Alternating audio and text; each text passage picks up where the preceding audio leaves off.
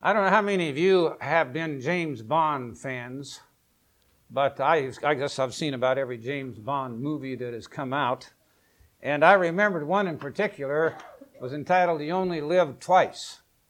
And I can't remember the exact words, but it was something you live once in your heart, I think it was, and the other in your dreams. So they're talking about two lives. Well, today I'm going to talk about two lives. I'm going to talk about our physical lives, and I'm going to talk about our spiritual lives. And why we should aspire to the kingdom of God. Remember, this Feast of Tabernacles is a representation of the millennium, and we can come here for 8 days and have peace, tranquility, happiness, and joy, just as a very small sample of what it's going to be like in God's kingdom. So, let's first ask this question then. If we want to look at our physical lives, I would entitle this sermon, Our Two Lives. If we're going to look at our physical lives, what is this physical life and how long does it last? Well, notice here in Job 14, verse number 1. Man that is born of a woman, is a few days. Now, when you're a teenager and you're thinking, I can remember when I was a little kid, I could hardly wait to get to be 21. Well, I thought when you got to that magic age of 21, boy, that was really it. And I can tell you, 21 has gone by so fast. Any of you who are up there in years, you just look back, where did it go? I mean, it's unreal. It goes so fast when you become an adult. And it is indeed few, very few. So a man that is born of woman is a few days. And then notice what it says here about this human experience. Full of trouble. Full of trouble. Now we have, of course, moments, we have our good moments and we have our bad moments, but we certainly have our share of troubles, don't we? That goes along with the turf, if I can use that expression. Psalm 39 and verse number 5. Psalm 39 and verse number 5. Behold, thou hast made my days as a handbreadth, and mine age is as nothing before thee. Verily, man at his best state is altogether vanity. In other words, without God and without understanding the purpose of life and where we're going and what it's all about, the word vanity means futility, emptiness. So when you get done, what do you have? I was looking at the Sunday paper, and there was a section in here called Weekend Post-Fall Books, and so they're advertising books. And I normally don't read things like this at all, but when I soak my feet in cold water to cool them off, I don't have anything to do, so I end up reading all kinds of things I normally wouldn't read. And so I started reading this article, and it's telling about a British colonel who decided that he was going to set up an African empire. I'll just read a couple of short excerpts on this. He spent prodigious amounts of energy as well as money building up his estate. In addition to the main house, a considerable mansion of several stories and towers, he built numerous outbuildings for his farming operations, houses for his managers and workers, a school, a hospital, a gathering hall, road, bridges, and eventually an airstrip. He had over 1,000 employees working for him. And then he died in 1967, I believe, at the age of 83. Well, the reason that this book came to this particular article came to the attention of the writer is that she was down interviewing Kenneth Kaunda, who was the first president of Zambia, and she was waiting for a plane, and she ran into this white guide, a white hunter, and he started telling her about his grandfather. And this man I'm reading about here was his grandfather. And so he decided to take her out there to visit that former empire that this English, very high-ranking elite colonel had built. After a long journey, they arrived at his grandfather's African dream.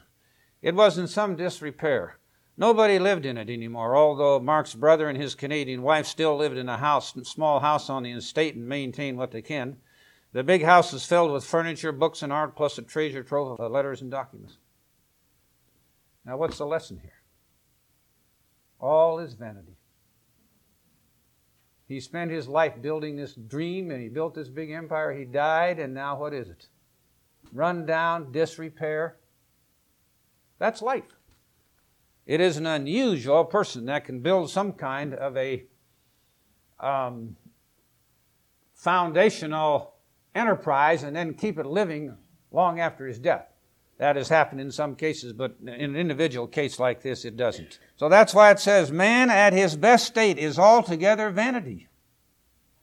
Just empty and meaningless. 1 Peter 1, verse number 24. 1 Peter 1, verse number 24. For all flesh is as grass, and all the glory of man is the flower of grass. Well, men try to get around that today because they make all kinds of artificial plants that last all year long. But what happens generally to most plants? They just go through this short cycle. We enjoy them while they're there, then they're gone. And that's what man is compared to. That's what this physical life is. James 4, verse number 14. You know, we need to be thinking about things like this because even though this here is a representation of the millennium, what we're looking forward to is something far greater than this physical human life. James 4, verse 14. Whereas you know not what shall be on the morrow. For what is your life? It is even a vapor that appears for a little time and then vanishes away. So this is the physical life. This is the life we were all born with. None of us sat up there and said, God, I want to live this human experience and place me here now and make me what I am. We never had a thing to do with it, did we? Yet we find ourselves in this particular status, and there's not a thing we can do about it, except for the fact that if God has given us the truth, it is a tremendous advantage, and that's what we're going to deal with when we get to the spiritual life. Now let's go to Ecclesiastes chapter 3 and verse number 19. That which befalleth the sons of men befalleth beasts. Even one thing befalleth them, as the one dieth, so dieth the other. Yea, they all have one breath, so that a man has no preeminence above a beast, for all is vanity. All go into one place, all are of the dust, and all turn to dust again. I've commented on this before, but I can remember so vividly my father describing this to me because he was a deputy sheriff in Montana for about 20 years, even during the days of the Depression. And this incident happened back in the 20s. A cowboy came through the country, sagebrush country out there, and he came to town and he told my dad he'd found a grave out there. So they went out there, and what had happened is that somebody had killed a man and just put him in a shallow grave and threw some rocks over it. But coyotes had gotten in there and dug it up, and the smell, as this cowboy was going through there, he could smell the smell, and he checked it out and found this man. So they went out there to dig it out. My dad said the man's body was just like jelly. And every time he took a shovelful, he would gag. And he said he for 6 months afterwards, every time he thought of it, he gagged. That's how bad it was. That's his human body. That's what happens to this human body when it dies. What do we do with human bodies when they die? We inter them as rapidly as possible, don't we? So I can tell you, if there's anything that will ever impress you on the futility of man and the corruption of man, is to see a dead body that has not been properly preserved. Psalm 49, verse number 12. Nevertheless, man being in honor, and man is honored because he does have a status tremendously higher than that of animals, but even though he's honored, he abides not. With his fine intellect and his capabilities and his brain power and his accomplishments on this earth, and what animal can even remotely begin to compare with man, and yet he doesn't abide. His life is very short. All of our lives are very short. Now, as a young person and a teenager, you won't think that. I had to laugh the other day because my granddaughter was telling me about her brother. And all he loves to do and all he lives for is fishing. Oh, I think that's great. But he was telling it, I don't know if I got the story 100% straight, but he was telling her that when he died, he hoped he would die with a heart attack while he was fishing. So it shows you, even youngsters, get to thinking about that. But I mean, this life is very, very short. And we have to realize it. So, as we read here in verse number 20 of this same chapter, man that is in honor and understands not is like the beasts that perish. Now, what about a man who has understanding? He's going to perish too. But there's a little different category that he's placed in. That's what this text is really differentiating here. It's differentiating between a man who has understanding and one who doesn't. Because one who doesn't is just like a beast that perishes. But one who has, there's something else that comes into the picture. So what is this physical life and how long does it last? Psalm 89, verse number 47. Remember how short my time is. It's short. For some people, it's a lot shorter than others. There was a young boy that we knew years ago back up in my home state, and he lived in a neighboring town, and he had a congenital heart disorder. And his parents, I guess that, he probably would have died regardless of what he did. But they let him play basketball on the neighboring town's basketball team. And I was really surprised that they let him do that. But he was about 17 or 18 years of age when he played basketball. He didn't die from basketball, but he died at about age 21 of that heart disorder. I was in a garage getting my automobile repaired, and they were playing a TV show there, and they were sponsoring little children that have cancer. And the lady was sitting next to me. She didn't know me from Adam. And she looked over and she said, "Isn't that awful? Those little children get that cancer." And I said, "Yes, indeed it is." But I said, "I can tell you something. The Bible says the fathers have eaten sour grapes and the children's teeth are set on edge." Her mouth dropped open. She said, "Wow, do you really know the Bible?" Well, it is true. We often suffer from the result of what our parents have done, and people's lives are cut short. Many of them are cut short. But we're going to see here, even when they live a long time, they're not necessarily happy and productive lives. Psalm 103, verse number 15. As for man, his days are as grass, as the flower of the field, so he flourishes. We read that very similar comment in the book of James. Back to Psalm 89 and verse number 48. What man is he that liveth and shall not see death?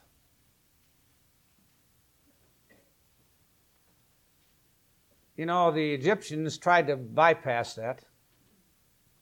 So what they did is, that's what the whole embalming procedure was all about. It was to preserve this physical body so that it went to Ramadan, or Rama, whatever place they call it, it would still be in its physical shape, and this man could live for all eternity like this. And then if you go to certain societies, when people died, they'd put them in the grave, and then they'd put all of their possessions in there with them. In fact, one Chinese emperor, I forget the actual amount of square acres he had, but he had acres and acres of possessions underground and buried, so that when he died, those would all go with him. It just shows you how misled human beings can really be. Psalm 90, verse number 10. The days of our lives are 80 years and 10. And if by reason of strength they be 80 years, yet is their strength labor and sorrow. So what it's saying is, average, if we lived a halfway decent life, we'll get to age 70. Now, if we go beyond that, it can get a whole lot worse. We had to watch my father-in-law deteriorate. And he had a series of little strokes, and he finally got to the place he couldn't talk. And when he would eat his food, this little, whatever they call this little valve down there didn't work, and his food would go into his lungs. So this is his physical life. Psalm 103, verse number 16. For as the wind passes it, and it is gone, and the place thereof shall know it no more. I've often thought, what would it be like if some of those pioneers could come through our countryside today and see those old landmarks and the things that they saw when they came through there 100 or 150 years ago. Those landmarks would still be there. They'd be the same. But they'd be astounded at the roads, because what people don't realize that most of the major highways that are in this country today were formerly Indian trails. And what were Indian trails? They were big game trails, because the big game animals always took the easiest route to get where they could go. And everything was practically laid out in advance. The major highways and interstates once were those game trails. And yet, if the people came back and saw the actual land itself, except where we find cities where men have dabbled in them, they would see essentially the same that they saw. That doesn't change. But those men have come and gone, haven't they? So what do we get out of this physical life? I think we all realize it is a training ground, of course. That's what it's all about. But if you just look at it physically, what do we get out of it? Ecclesiastes 11, verse number 8. But if a man live many years and rejoice in them all, and there's very few men that fit in that category. But if that happens, they rejoice in them all, yet let him remember the days of darkness, for they shall be many. They shall be many. That's what we go through in this physical life. Ecclesiastes chapter 2 and verse number 22. I'm not trying to be morbid. I just want us to realize that when we're here celebrating this Feast of Tabernacles, we're looking at something far beyond this present physical life. Here we read in Ecclesiastes 2, verse number 22. For what hath man of all his labor and of the vexation of his heart, wherein he hath labored under the sun? For all his days are sorrows, and his travail grief. Yea, his heart taketh not rest in the night. This is also vanity. So here was this Englishman, this English colonel, and what happened in the end for all the labor and the work that he did. And that's just one case of probably millions that we could cite if we knew them all. Job 14, verse number 10. Man dieth and wasteth away. Yea, man giveth up the ghost. And where is he? That is, he expires. People have this habit of using passing away. They say so-and-so passed away. And I'll tell you where that comes from. That's the idea that your soul has passed away to heaven. Now, if you understand it from the viewpoint that you're just passed away, that is, your breath has left you, and that's what happens when you die, well, that's all right. That's understandable. But the idea that you have some kind of a soul that flits up to heaven and lives after you die is not in the Bible at all. It's a pagan concept. Ecclesiastes 12, verse number 7. Ecclesiastes 12, verse number 7. Then shall the dust return to the earth as it was. Years ago, during the Korean War, I had a chance to be sent through signal school. And I ended up as a high radio repairman on a very high-frequency radio relay station in Germany. But I remember one of the first classes I attended in that radio school, and they taught us the electron theory. And I was astounded, because what we learned in that is that every single thing is made out of atoms. This clock is atoms, this iron is atoms, this wood is made up of atoms, this book is made up of atoms, and I'm made up of atoms, and you're made up of atoms. The only thing that makes one thing differ from another is the number of protons and the electrons that circulate around the center of it. Now, they have found out, of course, that there are even smaller particles than that by far. I mean, it's advanced considerably. But you know, that's all this human body is. All it is a series of how many millions and billions of of atoms? Because both liquids and minerals are atoms. And our body's about what? 90% water? Now what happens? Just as it says here, returns back to the dust. The water eventually all goes somewhere, and what is left in the physical part deteriorates and goes back to the dust. That's what this human life is. Luke 12, verse number 20. Here's a man that puts his store and his stock in the physical things of this life. And he was going to sit back, and this is exactly what happens. I don't know how many times this happens to people. But he said, so, verse 19 here, you have much goods laid up for many years. Take your ease, eat, drink, and be merry. Well, now he said he could relax. He had it made, and he could coast the rest of his life through. But God said to him, you fool, this night your soul shall be required of you. Then whose shall those things be which thou hast provided? You know, some of the most hatred that develops among families is over who's going to get the goods after somebody dies. I mean, there have been people who have virtually destroyed their entire families over bitterness and rankling over who gets what. And this is what it leads to. So we have to realize the benefits of this physical life are, when you stop and consider it overall, they're few. And no one is going to take his possessions with him, although some people seem to think they are. And in the long run, if we go back here, for example, to Ecclesiastes 5, we'll notice one more statement here, Ecclesiastes 5 and verse number 15.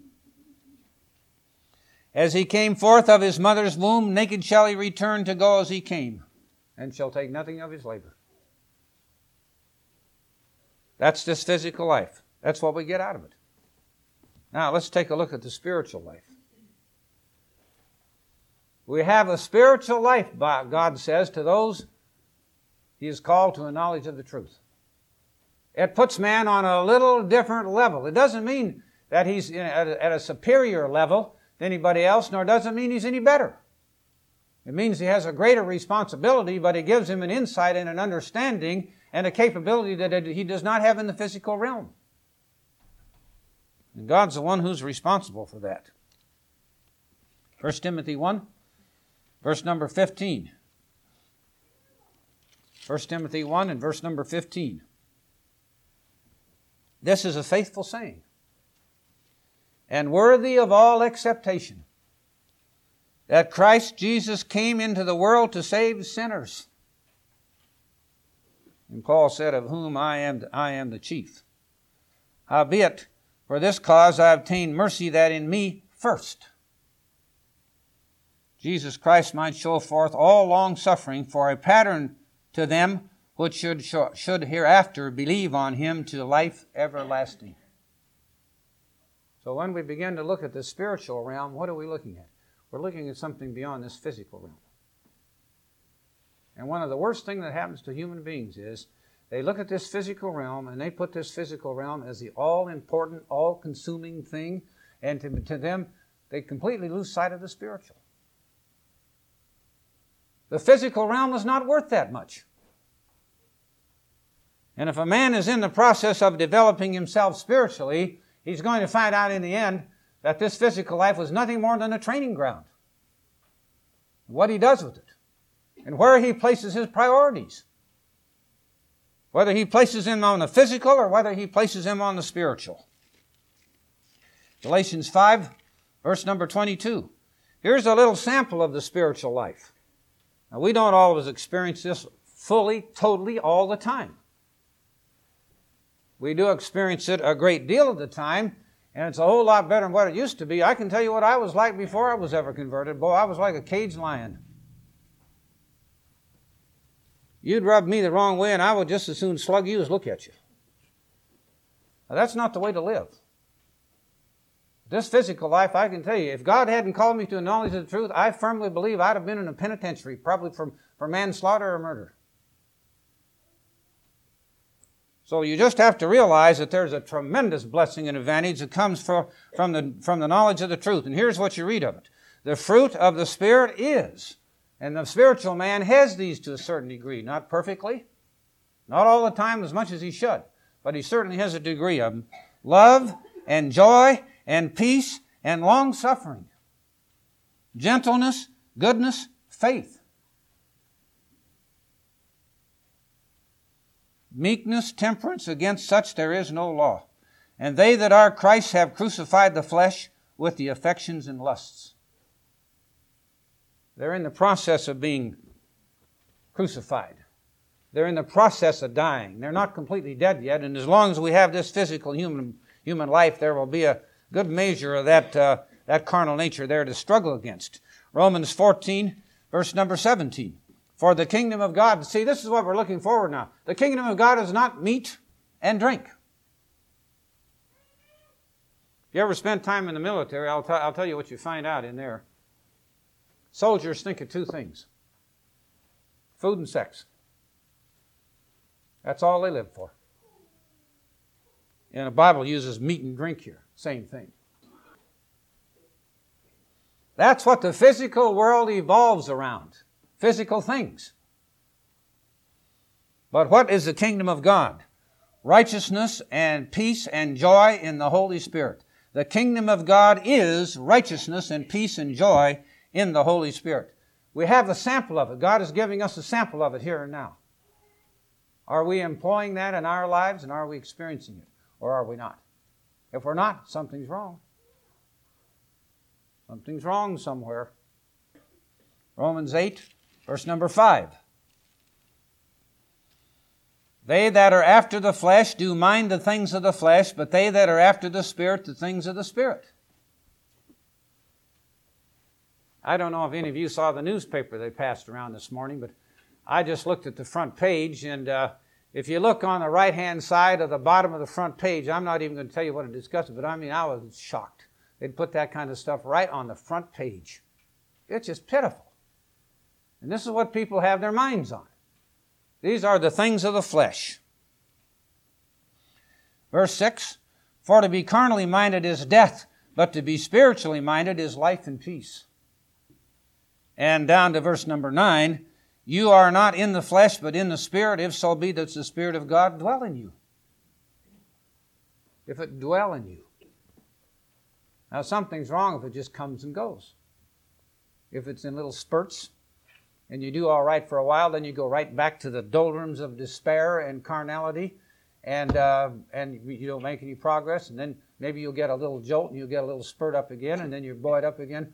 You know, I don't think God intended us to live a spiritual life like a ball bouncing up and down. We should be reaching a level of improvement and then gradually going upward. And then notice particularly verse number 11, but if the Spirit of Him that raised up Jesus from the dead dwell in you, He that raised up Christ from the dead shall also quicken your mortal bodies by His Spirit that dwells in you. What is that text telling you? That text is telling you that there will be no resurrection from the dead unless you have God's Spirit. If you do not have God's Spirit, there will be no resurrection. Because the very way you're resurrected, it says here, He shall also quicken your mortal bodies by His Spirit that dwells in you. By that very means.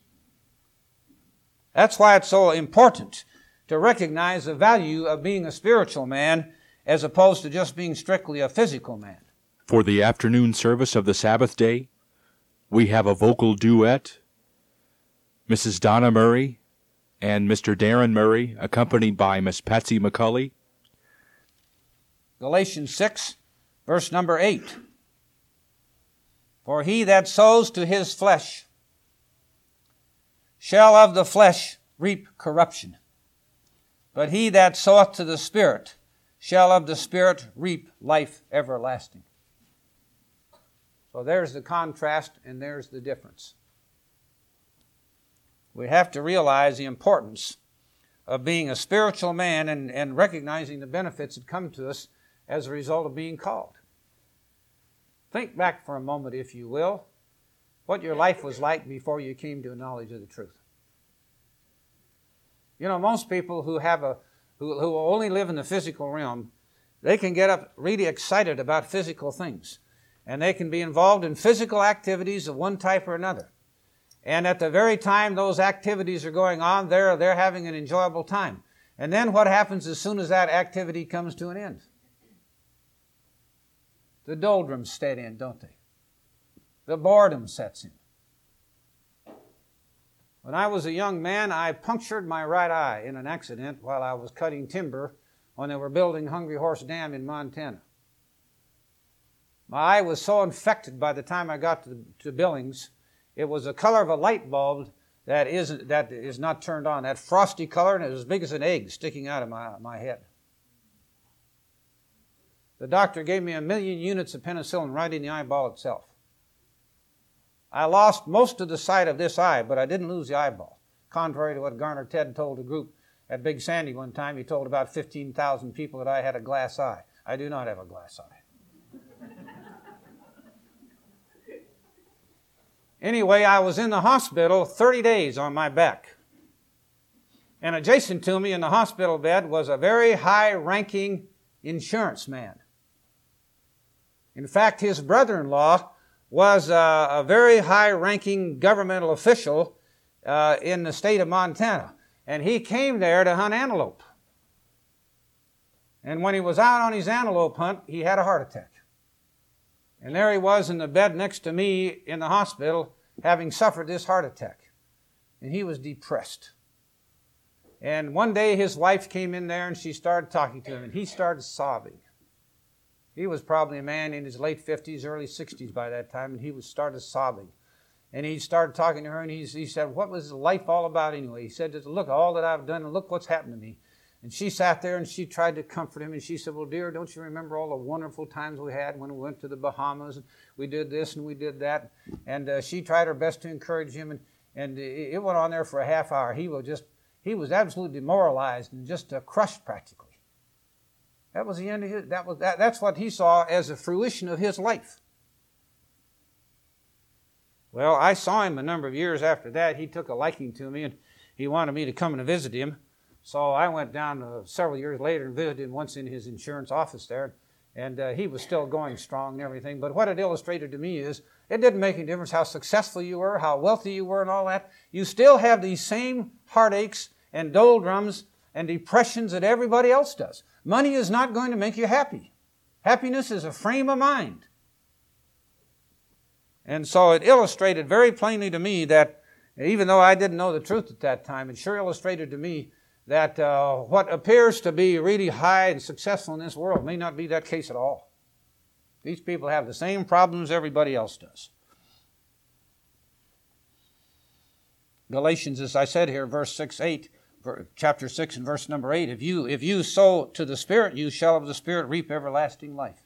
But if you sow to the flesh, what's the end result going to be? It says here, corruption. Corruption. That's the end result of it. Romans 6, verse number 22. I remember my mother was 88 when she died, and her mother lived to 91. I don't think I'll ever see that, but I can tell you this, I've had my goal set at 70. Now, if you start cringing, that's only 2 years from now, so Mr. Carter better be developing.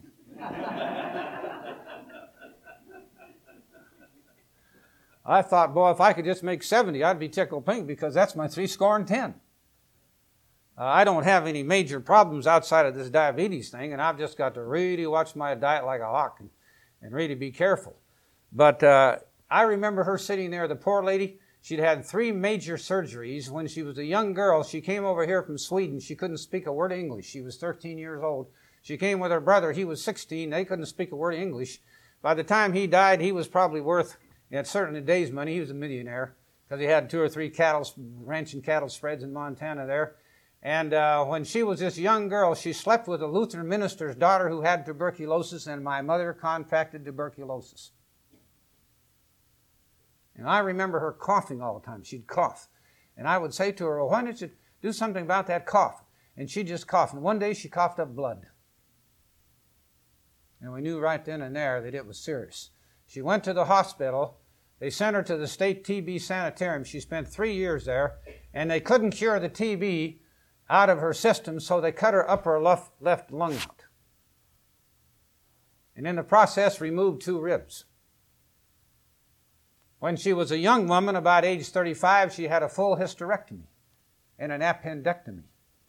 And years later, that returned, and she had to go in there and cut out all the adhesions. I don't know how the woman survived as long as she did. But what happened was, this back of hers began to just develop into like a form of a crooked snake.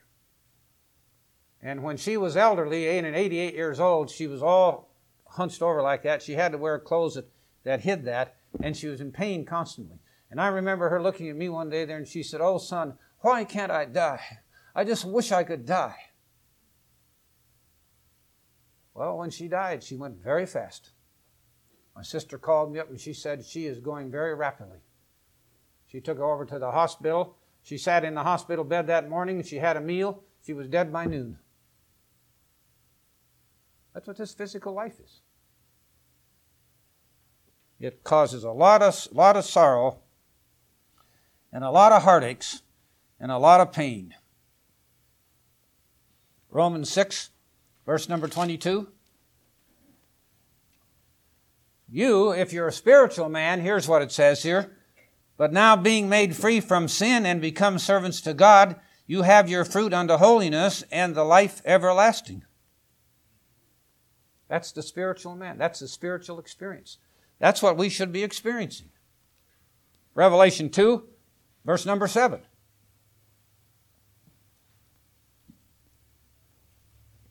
To him that overcometh will I give to eat of the tree of life. What do we have to overcome? You know what we have to overcome? We have to overcome ourselves. We are our own worst enemies. There's not a single person on the face of the earth that's more dangerous to you than you, and more dangerous to me than me. That's what we've got to recognize. And that is the enemy that's got to be destroyed. That's that human nature. That's that carnal man. That's that physical man with all of its pulls and everything in it that's contrary to God's law. But the Bible says, he that is overcoming and is enduring to the end, the same shall be saved.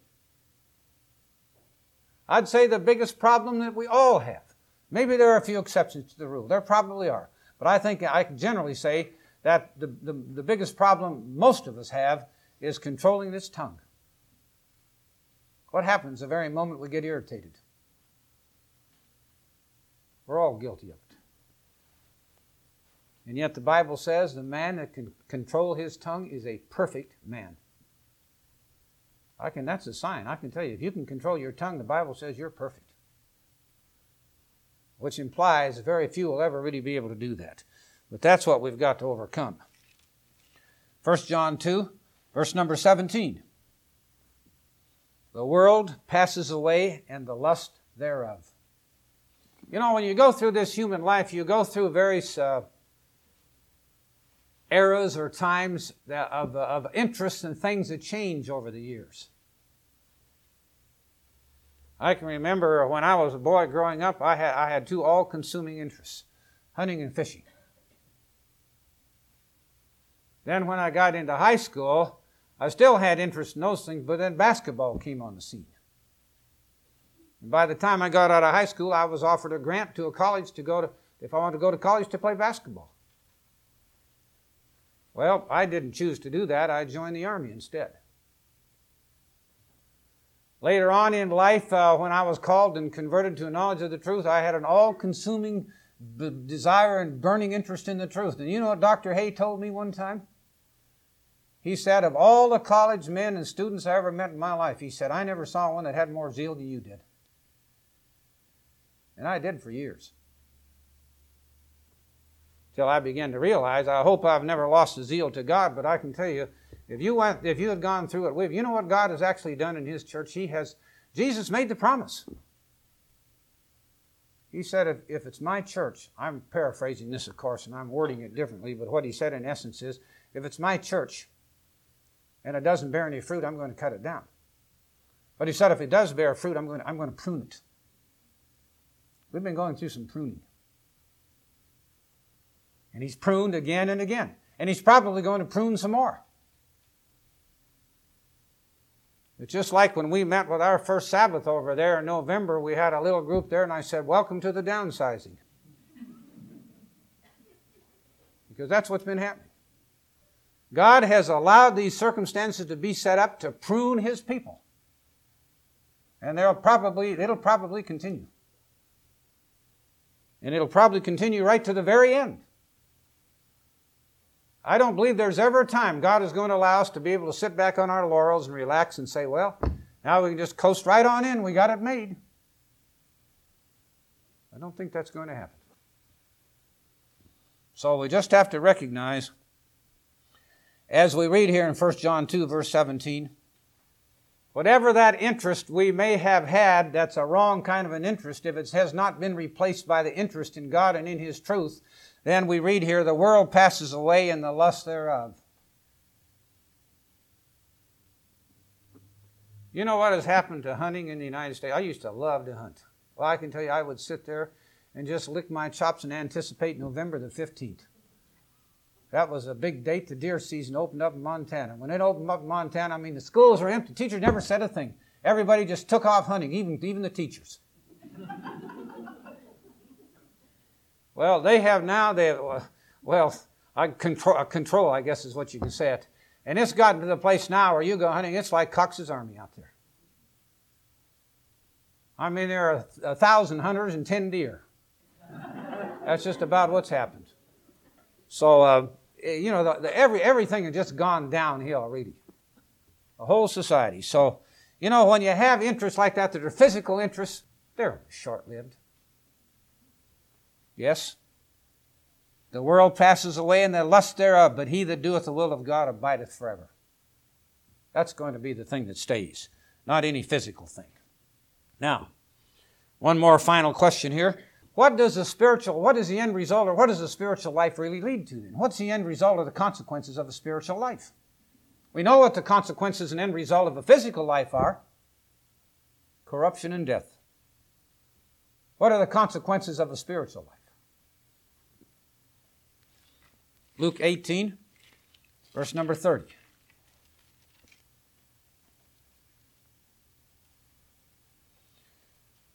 What have we given up in order to obey the truth? Well, some of us have given up things. We've given up families in some cases. We've given up jobs. We've given up relatives. We've given up status. We've given up acceptance. We've given up a lot of things. Well, here's what Jesus said. Luke 18, verse 30. Verily I say to you, there is no man that has left house, or parents, or brethren, or wife, or children, for the kingdom of God's sake. That has happened in some cases.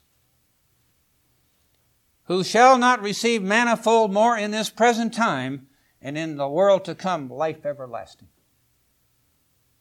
Let me ask you this question. Have any of you ever had the personal relationship with your own physical brother that you have with these brethren in the church?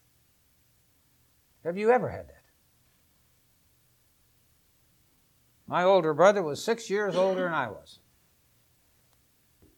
And when we were little children, he never had any time for us. Later on in life, he tried, I didn't realize he was trying to do it, but he was trying to establish a relationship. And by that time, I was so busy and tied up in the work and church and everything that I didn't have time for him. But I can truthfully say I never ever had any kind of a relationship with any of my family, my physical family members, anybody, like I have with the brethren in the church. And I think you can all say the same thing. Jesus has multiplied that many, many times over. And the satisfaction and the joy that comes from that relationship is a marvelous experience and wonderful to behold. 2 Corinthians 4, verse number 18.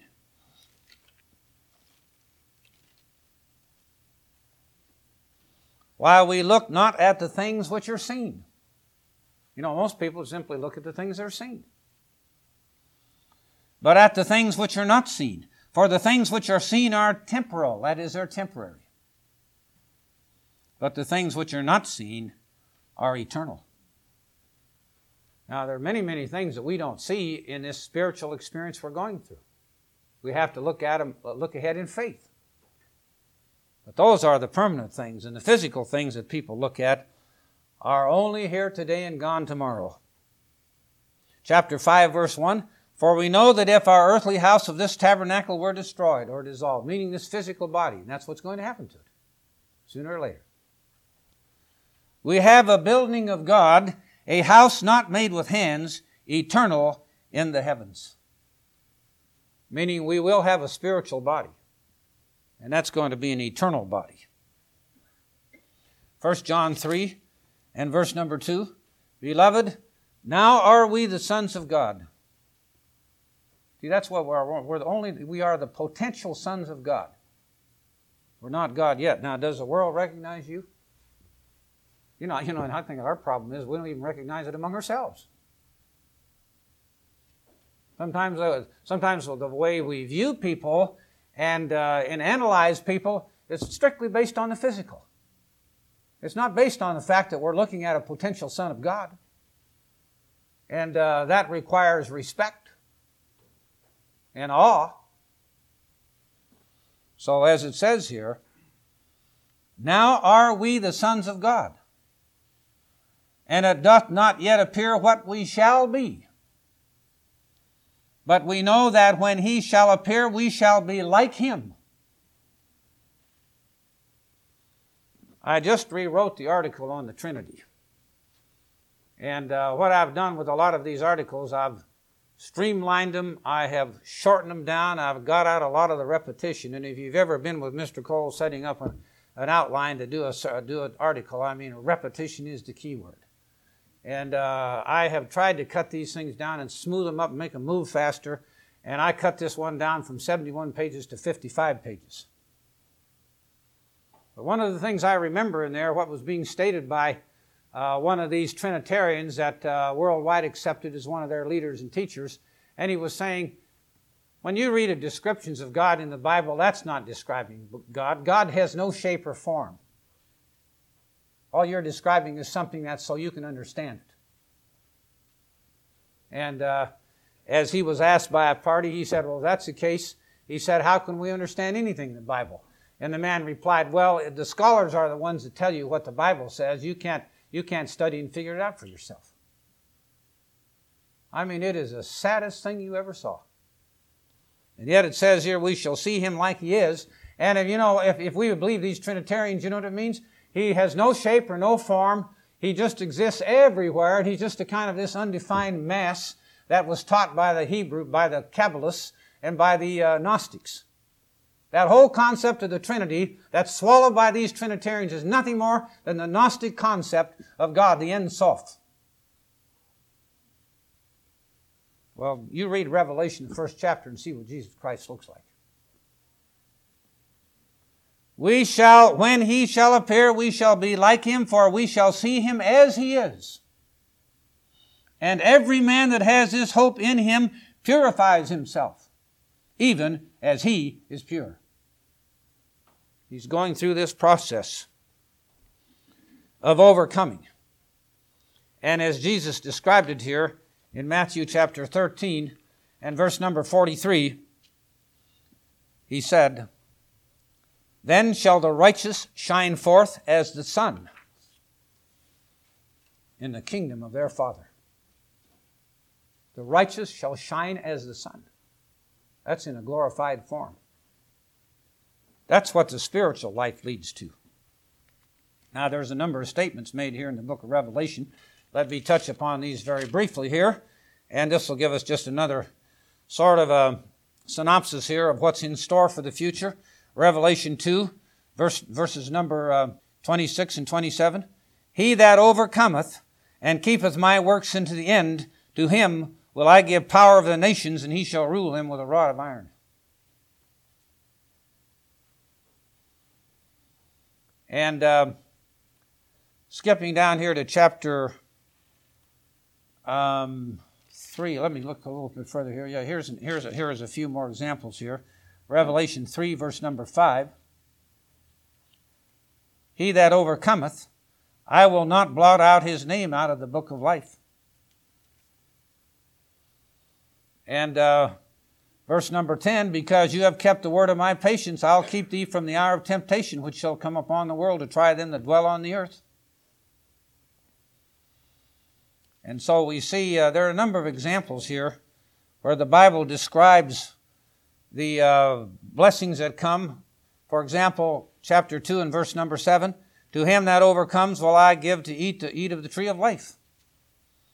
And verse number 11, he that overcometh shall not be hurt by the second death. So there are just a few examples. Revelation 3:12. Him that overcometh will I make a pillar in the temple of my God. So there are the promises that are given.